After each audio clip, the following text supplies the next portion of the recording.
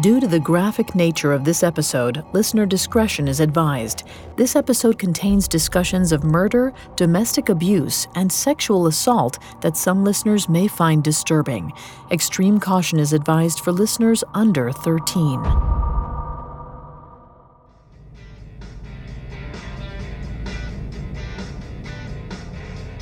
Sometime in 1977, 18-year-old friends Mary and Therese chatted amicably to the kind stranger who'd just picked them up. The pair were traveling home to Canberra from Sydney's outer suburbs and figured hitchhiking was the cheapest way to get there. Their driver was older than them, they guessed probably in his early 30s, and had straggly black hair. He was friendly enough, and the drive south was largely uneventful for the first 45 minutes or so. Out the windows, the teenagers watched the picturesque scenery slide by. Just outside the town of Mittagong, the man turned off the Hume Highway, the main thoroughfare to Canberra. He winked at Mary and Therese, telling them it was a shortcut. But the new road brought them closer to dense vegetation that pressed in on either side. Just moments later, he turned onto a small dirt road and slowed to a stop. Undoing his seatbelt, he got out of the car, muttering something about needing to relieve himself. But within seconds, he yanked open Mary's door and grabbed her by the arms. With malice in his eyes, he asked, "Okay, girls, who's first?" The girls acted on instinct alone. Mary wrenched free of the man's grasp and punched him in the arm. The girls scrambled from the car and fled into the dense scrub. They moved quickly, hiding themselves in thick bush as the man tried to follow. For hours, he stalked through the trees, paced along the road, trying to find his quarry. But the forest was too large, and the teens hid themselves so well that his search was fruitless. Eventually, he gave up and drove away. Still, Mary and Therese stayed hidden, not daring to emerge just yet. Who knows what would happen if the man came back?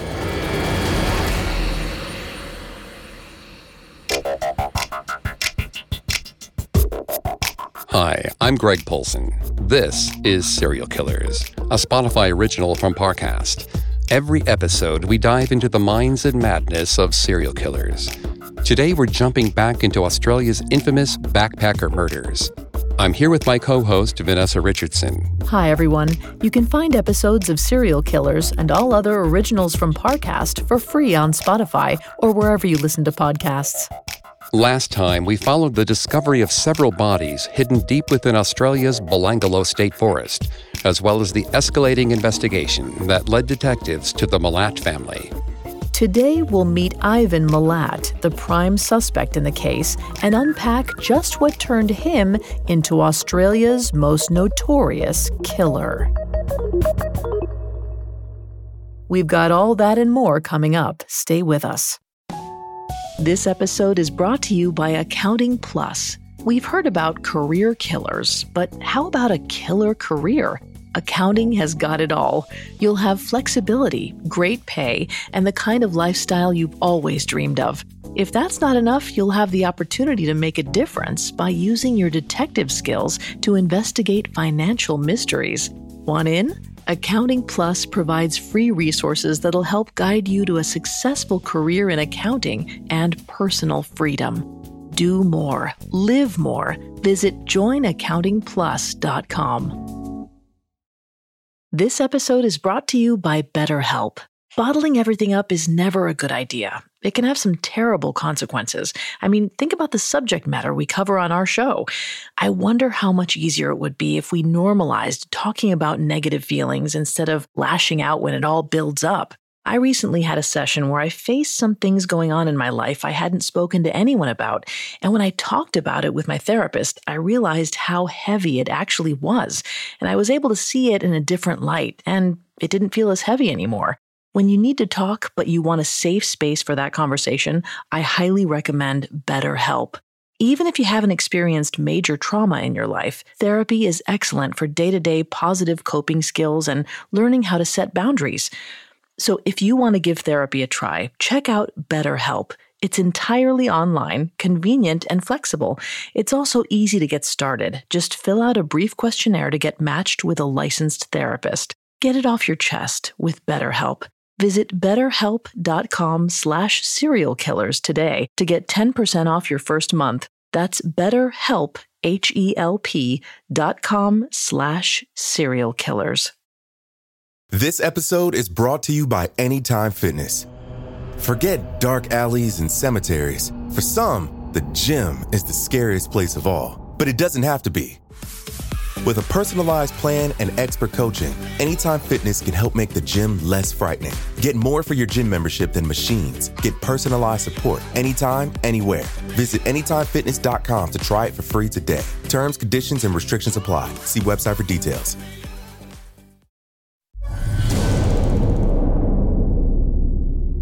To many people, the worst kind of monsters are the ones in the shadows, the ones who remain hidden and mysterious, never fully revealing themselves to their victims until it's too late. The same can be said for stories like the one we're telling today. Half of the terror comes from not understanding the full picture, the unsettling, horrifying mystery of it all.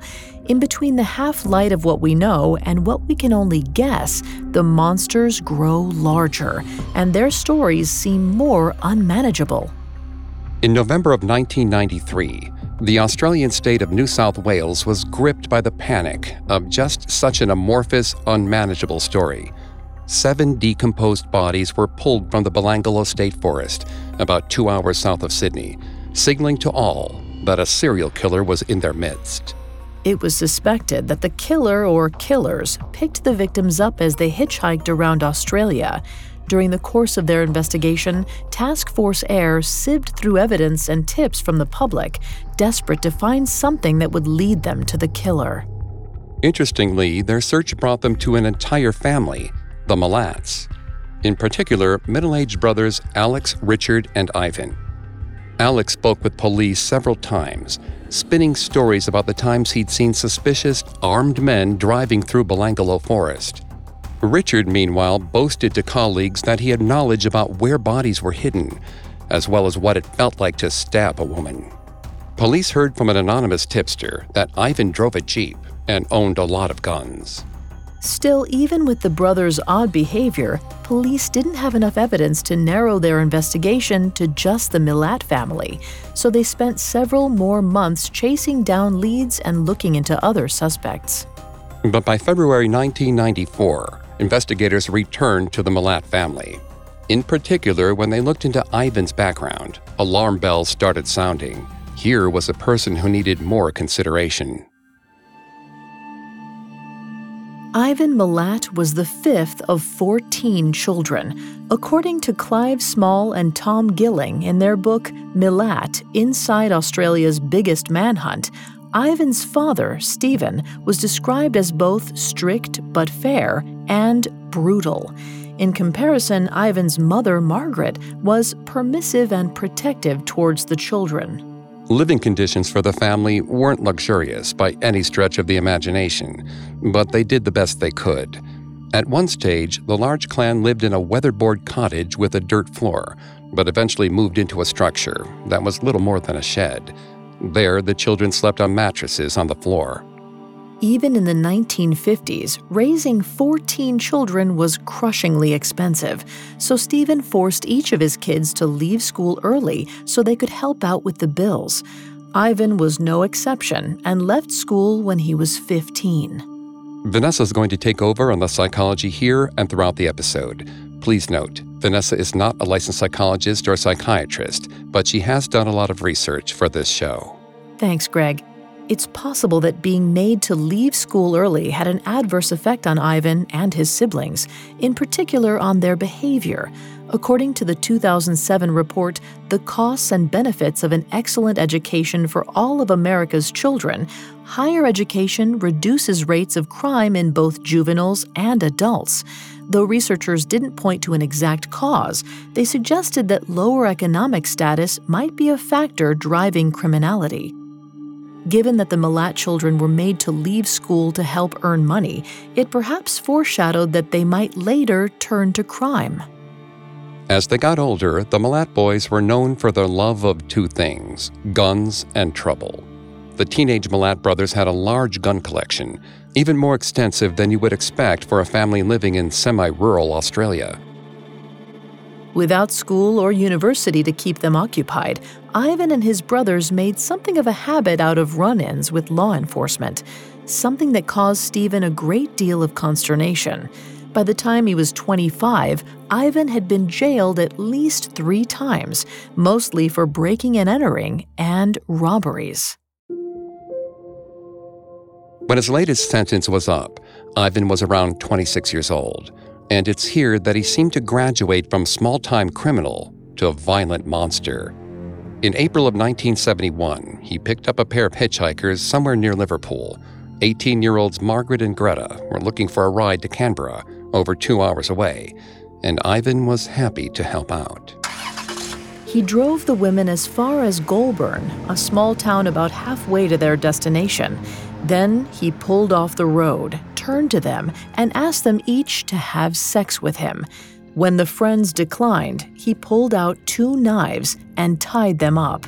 According to Clive Small and Tom Gilling's book, he then said to the frightened women, "You won't scream when I cut your throats, will you? Either one of you has sex with me, or I will kill you both." Eventually, Margaret agreed so that Ivan would let them live. So he untied her and raped the 18-year-old, forcing Greta to watch out for passing cars. Afterwards, when Ivan stopped for gas, the women signaled to other customers that they needed help. People surrounded Ivan's car and helped get the girls to safety. Ivan fled. He led police on a brief high-speed chase, but was eventually captured and charged with the rape. Even facing those charges, Ivan couldn't manage to stay out of trouble. Around August of that year, Ivan, his brother Michael, and 2 other accomplices carried out at least 2 armed robberies and were quickly arrested. His mother, Margaret, paid $1,000 bail to bring Ivan home while he awaited trial. But he wasn't content to sit around waiting for his day in court. Instead, 27-year-old Ivan fled across the Tasman Sea to New Zealand and spent the next few years hiding out there, waiting for the heat to die down at home. He poked his head out of his hole sometime in 1974, thinking it was safe to return. But he was wrong. In April of that year, Ivan was finally apprehended and made to stand trial for the charges against him. Though his accomplices in the armed robberies received lengthy jail terms, Ivan was acquitted in December of 1974. Then, just a few days later, he was also acquitted of the rape charge. So granted the opportunity to put his criminal ways behind him, Ivan moved on with his life. By October of 1975, he was living with his parents in Guildford and working as a truck driver. And despite his history of violence, 30-year-old Ivan must have made a good first impression because one of his coworkers introduced him to his 17-year-old sister, Karen Duck. Karen was already 6 weeks pregnant when she and Ivan started dating. Not that she told him that at first. It's unclear when she broke that news to him, but according to Karen, after their first week together, he showed his violent side. The pair were driving together when Ivan suddenly pulled over. He exited the car, grabbed Karen by the throat, and raped her on the side of the road. Despite the attack, Karen kept dating Ivan, and in July of 1976, Karen gave birth to a son, and Ivan became a doting father figure. He often brought presents for the boy, and Karen and the infant moved in with Ivan and his many relatives in Guildford. To some, it might seem like Ivan was settling down, that a stable job and relationship were good for him. But those things were what you could see on the surface, and it was the things lurking underneath, the things you couldn't see, that held all the danger. Coming up, Ivan Milat's true colors shine through, and the backpacker murders begin. Hi, listeners, it's Greg. When it comes to true crime, it doesn't get much better than the hit podcast Unsolved Murders. If you're a fan of our show, you'll love this series. Every Tuesday on Unsolved Murders, join co-hosts Wendy and Carter, as well as an ensemble cast of voice actors, on an entertaining journey through the crime scene and ensuing investigation of a real-life cold case. Part dramatic podcast, part old-time radio show, the Spotify original from Parcast is a modern whodunit, filled with major suspense and a whole lot of plot twists. While each murder technically remains unsolved, at the end of each case you'll get a thorough explanation of who the most likely culprit is and their motivation. Some recent episodes include the atrocities of the Atlanta Ripper, the untimely demise of Cleopatra, and the suspects and suspicions surrounding the Burger Chef murders. Trust me, this series is a must-listen. Follow Unsolved Murders free on Spotify or wherever you get your podcasts. This episode is brought to you by Accounting Plus. We've heard about career killers, but how about a killer career? Accounting has got it all. You'll have flexibility, great pay, and the kind of lifestyle you've always dreamed of. If that's not enough, you'll have the opportunity to make a difference by using your detective skills to investigate financial mysteries. Want in? Accounting Plus provides free resources that'll help guide you to a successful career in accounting and personal freedom. Do more. Live more. Visit joinaccountingplus.com. Now, back to the story. In early 1977, 32-year-old Ivan Milat was settling into his role as boyfriend and father figure. But despite doting on Karen Duck's young son, Ivan hadn't shaken off his violent urges completely. When he wasn't spending time with Karen, it's anyone's guess what Ivan was up to, though it seems likely he made a habit of picking up hitchhikers. In 1977, he gave a ride to two 18-year-old women, Mary and Therese, heading from Sydney to Canberra. But before they reached their destination, Ivan pulled over and attacked his passengers. The girls got away and hid in the nearby bush. When Ivan gave up looking for them, they made their way back to the highway and continued their journey, deciding not to report the traumatic attack. So Ivan remained undetected as a predator. In 1980, he took out a loan and bought a house in the suburb of Blackett that he, Karen, and her son could move into. Though from the start, even that chapter of their life was tinged with unsettling violence. Karen heard later that Ivan originally had his heart set on a different house in the area, but its owners refused to sell. So in the dead of night, Ivan and one of his brothers snuck onto the property and shot their cattle. If the story is true, it was a horrific beginning to Ivan and Karen's life in Blackett, and there was no sign of improvement. According to Karen, Ivan was increasingly abusive as a partner. In addition to being physically violent, he utilized other manipulative abuse tactics. Ivan was stingy with money and only gave Karen enough to buy groceries each week. On the surface, this might just seem like overzealous budgeting, but it's far more sinister. According to research from the Center for Financial Security at the University of Wisconsin-Madison, financial abuse occurs in most domestic abuse cases and is one of the most powerful tools abusers use to keep their victims trapped. It's unclear whether Karen had a job, but given what we know about Ivan's abusive behavior, it seems unlikely he would have permitted her that freedom. Doing so would have given her a path to escape. As it was, Karen likely felt unable to break free from Ivan's controlling clutches. When he wasn't directly abusing his young partner, Ivan brought her on trips into the Belangolo State Forest, where he killed kangaroos by shooting them, or sometimes slitting their throat. Other times he shot and skinned deer. Ivan's violence went far beyond the occasional hunting trips.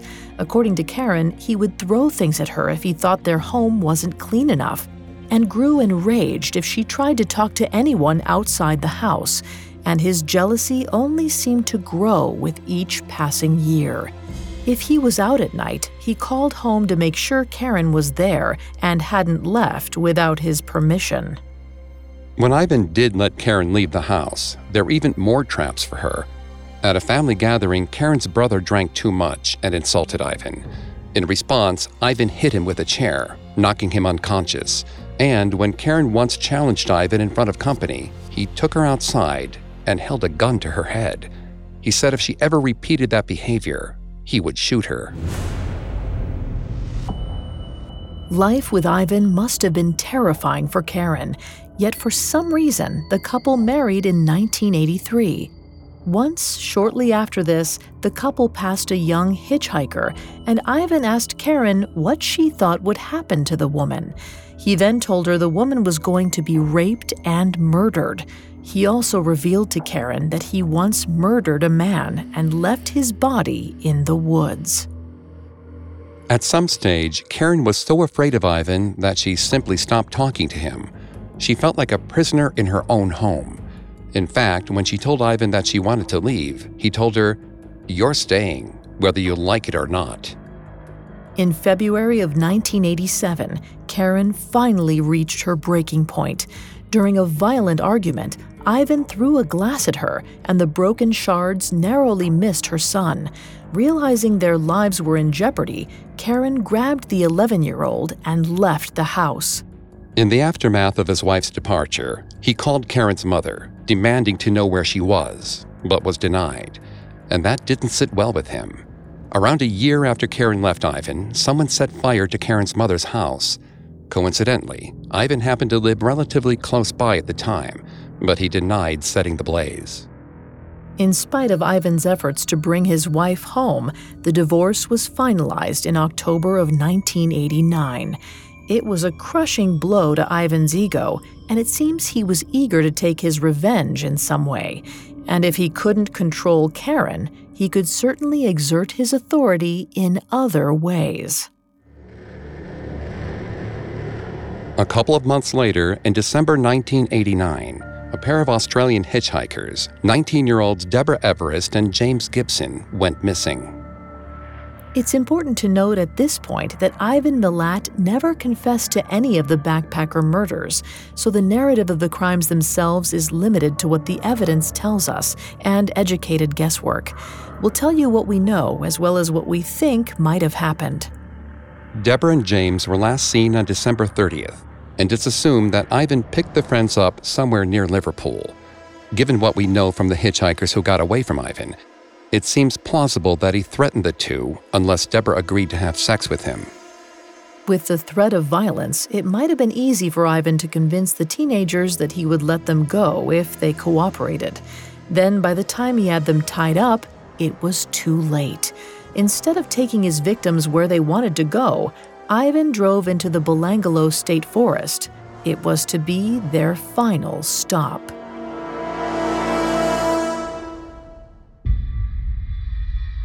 There, in the forest, Ivan murdered Deborah and James and hastily concealed their bodies with detritus from the forest floor. Deborah had multiple fractures, and both were later found with stab wounds to their bodies, suggesting that their deaths were violent, painful, and potentially drawn out. Much is made of Ivan Milat's tendency to torture his victims, but based on our research, it's difficult to confirm how much he did this. Still, it's hard to imagine that his victims were anything less than terrified when they died. It was perhaps this terror that motivated Ivan to kill again. It might have given him a perverse rush to hold someone's life in his hands. It was the ultimate form of control. While Deborah and James' families worried about the missing teens, Ivan was ready to strike again. On January 25, 1990, he picked up another hitchhiker, Paul Onions. When Ivan pulled over and pointed a gun at Paul, the British tourist bolted into traffic. He was rescued by Joanne Barry, who allowed the terrified man into her car. Joanne rushed Paul to the police station, where he filed a report. Unfortunately, police never followed up on the incident, allowing Ivan unfettered access to local highways. But it seems that Paul's escape might have shaken Ivan. His next known attack wasn't for almost a full year. His next victim, 21-year-old German Simone Schmiedel, was last seen alive on January 20th, 1991. She was supposed to meet her mother at an airport in Melbourne and planned to hitchhike there from Liverpool, but she never made it. Instead of meeting one of the friendlier locals, Simone was picked up by Ivan. He took her into Belangolo, where he set about exercising his control over her. He fashioned a wire into a twisted noose and likely used it to keep Simone helpless as he led her into the trees. There, where no one could hear her scream, Ivan stabbed Simone to death and covered her body with leaves. When she failed to show up at the airport, Simone's mother reported her missing, but with no trace of the 21-year-old, the trail turned to ice very quickly. And so Ivan carried on with his chilling pattern. He waited almost another year before claiming his next victims. December 26, 1991, was the last day anyone saw 21-year-old Gabor Neugebauer and 20-year-old Anya Habschied alive. The German couple spent Christmas at a backpackers hostel in Sydney's King's Cross and planned to travel to Darwin and perhaps catch a flight to Indonesia. Sadly, they placed their trust in Ivan Milat, who likely offered to drive them some of the way to their destination. It's not clear how Ivan could have overpowered the couple alone, but as we suggested earlier, he might have used the threat of violence to control the young tourists. It seems likely that, at the very least, Anya was restrained before she died, and her death was brutal. She was stabbed and slashed with such force that her spinal cord was severed. Meanwhile, Gabor was gagged, then shot to death. Later, police found zip ties, cables, a leash, and electrical tape near Anya and Gabor's skeletal remains, suggesting that they were captive and possibly toyed with for some time before Ivan killed them. After their bodies were hidden beneath a layer of leaf waste and sticks, Ivan returned home.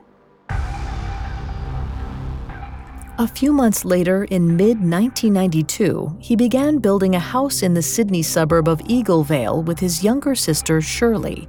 And it was in that house that he hid some of the treasures he took from his victims: backpacks, sleeping bags, sometimes even clothes, all of it squirreled away or given as gifts to unsuspecting family members. While Ivan got on with his life, Gabor's parents were frantic. They flew to Australia and rented a camper van to drive up and down the eastern coastline looking for their son. They visited backpacker hostels and stopped to ask locals if anyone had seen Gabor or Anya, unaware that it was already too late. Until now, all of Ivan's victims remained undiscovered, hidden deep in Belangolo, and because the tourists were still considered missing, no one even suspected that a serial killer was active in Sydney's south. And he was active. Ivan wasn't done claiming victims just yet. Coming up, Ivan Milat's final murders and his terrifying legacy. This episode is brought to you by Anytime Fitness. Forget dark alleys and cemeteries. For some, the gym is the scariest place of all, but it doesn't have to be. With a personalized plan and expert coaching, Anytime Fitness can help make the gym less frightening. Get more for your gym membership than machines. Get personalized support anytime, anywhere. Visit AnytimeFitness.com to try it for free today. Terms, conditions, and restrictions apply. See website for details. This episode is brought to you by Visit Williamsburg. In Williamsburg, Virginia, there's never too much of a good thing. Whether you're a foodie, a golfer, a history buff, a shopaholic, an outdoor enthusiast, or a thrill seeker, you'll find what you came for here and more. So ask yourself, what is it you want? Discover Williamsburg and plan your trip at visitwilliamsburg.com. Now back to the story. By the middle of 1992, 48-year-old Ivan Milat had abducted and murdered 5 hitchhikers. It's believed he met his victims in the Sydney suburb of Liverpool and offered them rides south. And he did take them south to the Belangolo State Forest, about 2 hours away from Sydney. There, in the forest, he bound his victims before murdering them, either by stabbing or shooting them to death. Then he covered their bodies with leaves and branches and returned to his life as if nothing had happened. Now, 5 victims in, Ivan showed no signs of slowing down. But in April of 1992, he picked up a pair of hitchhikers who would change everything. Joanne Walters, 22, and Caroline Clark, 21, were both British tourists who had been in Australia since 1991. They'd met at a Sydney hostel and decided to drive to the remote town of Mildura to earn money picking grapes. Both had spent time in Mildura before, and both had successfully navigated parts of the country by hitchhiking, so they probably didn't think twice about the journey from Liverpool. Unfortunately, they were picked up by Ivan Milat. Like his other victims, he spirited the young women into Belanglo, where he brutally murdered them. Like Anya Habshid, part of Joanne's spinal cord was severed by a knife wound, hinting at the level of depravity Ivan operated on. Likewise, Caroline was shot at least 10 times, with the angle of the entry wounds varying as if her body or her killer moved around. It's theorized that Caroline was maybe used for target practice. A red cloth was wrapped around her head, possibly in a macabre recreation of a firing squad scenario. Even though we don't know exactly what happened to Joanne and Caroline, it's clear they died horrifically at Ivan's hands. And then, like all his other victims, he hid their bodies haphazardly and left the forest, probably intending to never think about either one of them ever again. But you know what they say, you can't always get what you want. When Joanne and Caroline hadn't contacted their families in over a month, they were reported missing, setting off a chain of events that captivated Australia. In July of 1992, the New South Wales Police Missing Persons Unit linked the disappearances of 6 international tourists, acknowledging that the circumstances surrounding the missing backpackers were strikingly similar. Simone Schmidl, Anya Habshid, Gabor Neugebauer, Joanne Walters, and Caroline Clark were among the linked cases, along with an unidentified woman. According to Clive Small, head of the task force investigating the backpacker murders, a couple of months of fruitless investigation led detectives to the conclusion that the tourists were almost certainly dead. But without bodies to confirm their suspicions, the search was at a standstill. All that changed in September of 1992, when passers-by stumbled across the body of Joanne Walters in the Belanglo State Forest. The next day, investigators found Caroline Clark's body close by. Over a year later, in October of 1993, the bodies of Deborah Everest and James Gibson were uncovered in the forest, sparking a massive search of the area and prompting the formation of Task Force Air. The authorities had finally realized there was a serial killer at large and were desperate to unmask them before they claimed more victims. But unbeknownst to the police, it seemed like 49-year-old Ivan Milat had stopped killing. It's not clear why, but there are several plausible explanations. The first is that after the discovery of Joanne and Caroline's bodies, he was wary of being captured and decided to lay low. There's much debate over just why serial murderers stop killing. Some suggest that age and dwindling testosterone levels are key factors. According to retired FBI profiler Mark Safaric, serial killers over the age of 50 are extremely rare. Similarly to Ivan Milat, Joseph James DeAngelo's killing spree ended around the age of 40, which might have been caused by a weakening drive to perform. His urge to hunt dried up. Then again, Ivan's hiatus might have been the result of an emotional development. Sometime in 1993, Ivan started dating a woman named Shallender Hughes. Their relationship progressed quickly, and before long, Shallender was spending a lot of time at Ivan's house. Given that Ivan's first murder was soon after his divorce, it's possible that being in a stable relationship brought about the end of his killing spree. According to some forensic psychologists like Dr. Michael H. Stone, some serial killers take a break when they find a new outlet for their emotions or are involved in a positive domestic relationship. It could be that Ivan's newfound stability with Shalender affected his drive to kill hitchhikers. Whatever the reason, Joanne and Caroline were Ivan's final known victims. And although he seemed content to lay low while police hunted for the killer, it wasn't enough to keep him out of their sights forever. By early 1994, police had received several tips about Ivan. He was placed under surveillance in February of that year, and while police kept a careful eye on him, they continued a thorough investigation into his background, determined to get the right man. They dutifully followed up on the reports of Paul Onions and Joanne Barry, who'd called to recount the harrowing ordeal Paul went through in 1990. Traffic records showed that at the time he tried to abduct Paul, Ivan owned a car matching the description Paul and Joanne gave to police. Then, in May, Paul flew to Australia to speak to police in person and identified Ivan in a photo lineup. It was around this time that Ivan reportedly realized he was a suspect, but Ivan seemed unconcerned by the news. In his mind, Ivan likely believed his control of the situation was absolute. Based on what we know about Ivan's relationship with Karen and the way he likely treated his victims before he killed them, it seems fair to say that he enjoyed being in control.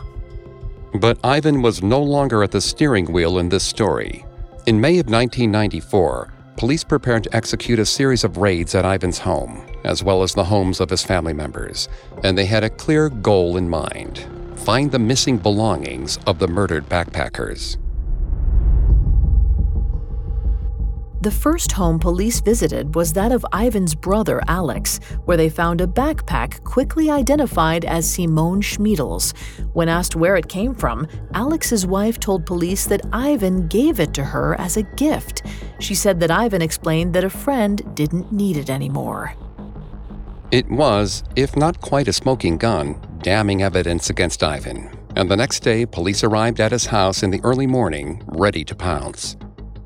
As the sun rose over Sydney, a team of officers searched Ivan's home. Outside, a horde of journalists clamored for information about the raid, desperate to bring news of an arrest to the public. Meanwhile, Ivan accompanied detectives while the search continued and was given the chance to explain the various pieces of evidence as they were discovered. But he was unable to exert his control over the situation and fumbled for words. When presented with damning evidence, he shrugged or claimed to have never seen some of the things before. Among the damning items were a postcard addressed to Bill, the name Ivan sometimes used when picking up hitchhikers, bullets matching those found at several of the Belangolo crime scenes, guns and gun parts matching those used in the murders, and a knife matching a description given by Paul Onions. Additionally, many items thought to belong to Ivan's victims were hidden in plain sight throughout the home. A water bottle that looked like the one Simone Schmiedel owned, a sleeping bag believed to be that of Deborah Everest. With the growing mountain of evidence against him, Ivan was taken into custody and eventually charged with the abduction of Paul Onions, as well as 7 murders.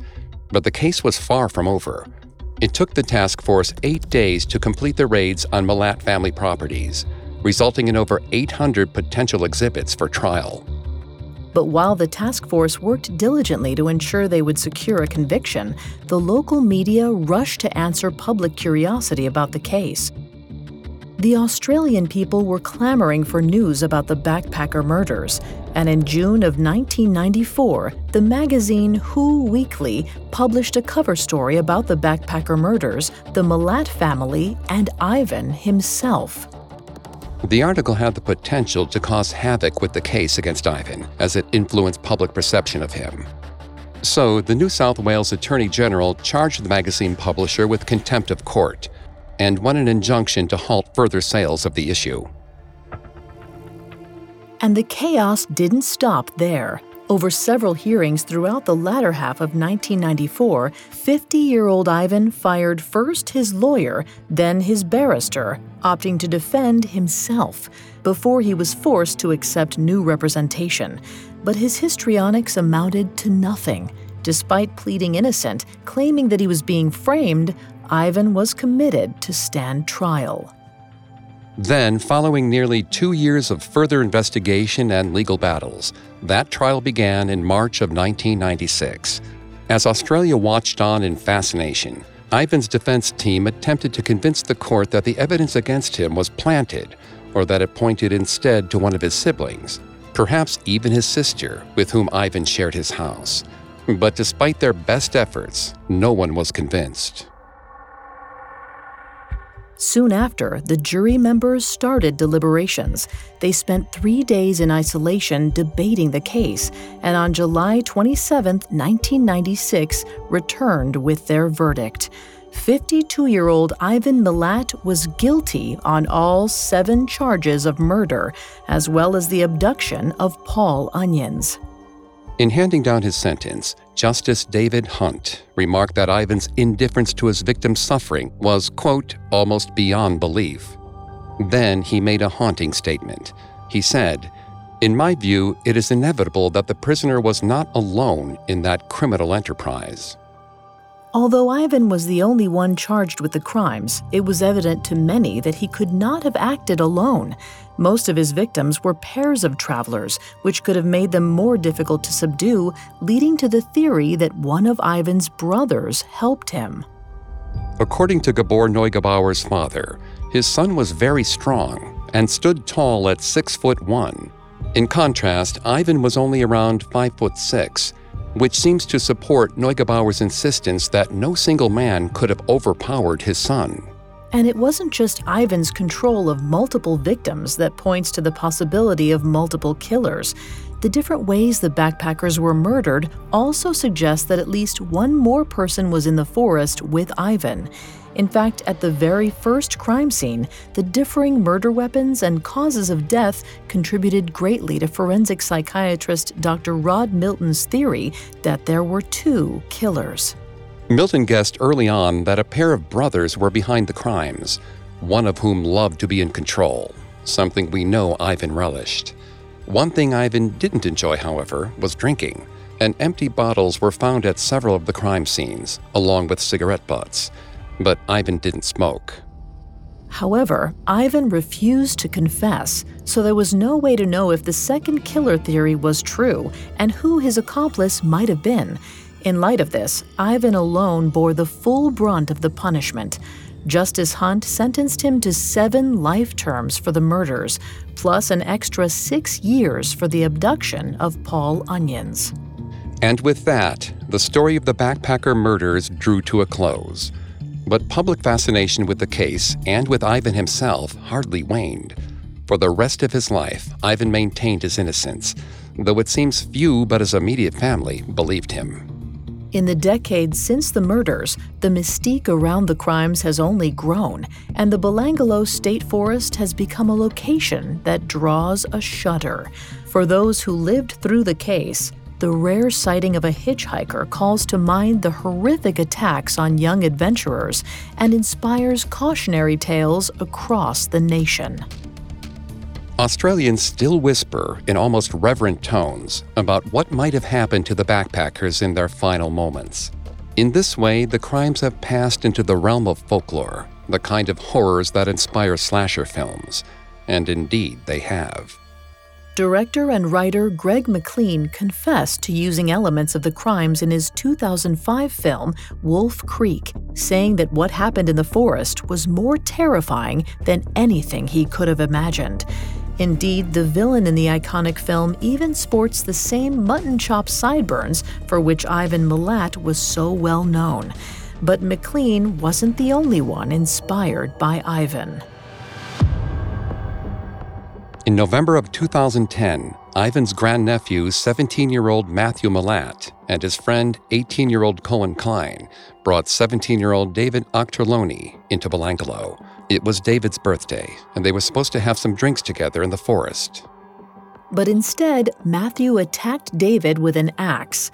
While Cohen filmed with his phone, Matthew chased David around the car and swung the blade into his torso several times. Then he ordered David to lie on the ground and killed him with a blow to the back of the head. The teens then covered David's body with branches and leaves, just like Matthew's great-uncle had years earlier. In the days following the murder, Matthew made no secret of the attack, telling friends what he'd done. He reportedly said to friends, "You know my family. You know the last name Malat. I did what they do." Given Matthew's loose lips, it didn't take police long to track him down and charge him. He was sentenced to 43 years behind bars, while Cohen Klein received a 32-year sentence. In her ruling, Acting Justice Jane Matthews pointed out that the choice of Belangolo for the murder was not accidental, that it reflected Matthews' state of mind when luring David Auchterlonie there to die. Thankfully, the murder inspired by Ivan didn't replicate the horrific scale of his crimes, but it did serve to keep his legacy alive, ensuring Australians didn't forget what happened in Belangolo. The enduring fascination, which lasted even beyond Ivan's death in 2019, is perhaps also fueled by the frustration of just not knowing exactly what happened. After Ivan died of esophageal and stomach cancer, Dr. Tyrone Kirschengast, a criminologist, was asked by the BBC whether the continued interest in the backpacker murders was morbid. He thought not. Instead, he suggested that it was just human nature. He said, "A person who has done this has fallen so far short of what we consider to be normative human behavior, it even falls short of normal criminality done for opportunity, gain, status, or insult. This person engaged in homicide for their own psychological gratification." For Ivan Malat, he derived his satisfaction from the control he exerted over his victims. Once they were in his car, he held all the cards, and he dealt with ruthless finality. And it's this ruthlessness that continues to haunt Australians. The Belangolo State Forest is tainted by the memories of what happened there. With Ivan Malat dead and buried, the trees remain the only witnesses to the horrors of the backpacker murders. And perhaps it's a good thing that they're not giving up those secrets.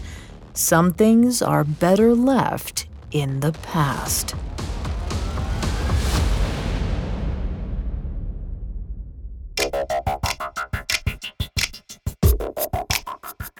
Thanks for tuning into Serial Killers. We'll be back next week with a brand new story. For more information on the backpacker murders, amongst the many sources we used, we found Malat, Inside Australia's Biggest Manhunt, a detective story by Clive Small and Tom Gilling, extremely helpful to our research. You can find all episodes of Serial Killers and all other originals from Parcast for free on Spotify. We'll see you next time. Serial Killers is a Spotify original from Parcast. Executive producers include Max and Ron Cutler. Sound design by Trent Williamson, with production assistance by Ron Shapiro, Carly Madden, and Bruce Kitovich. This episode of Serial Killers was written by Joel Callan, with writing assistance by Abigail Cannon, fact-checking by Claire Cronin, and research by Brian Petrus and Chelsea Wood. Serial Killers stars Greg Polson and Vanessa Richardson.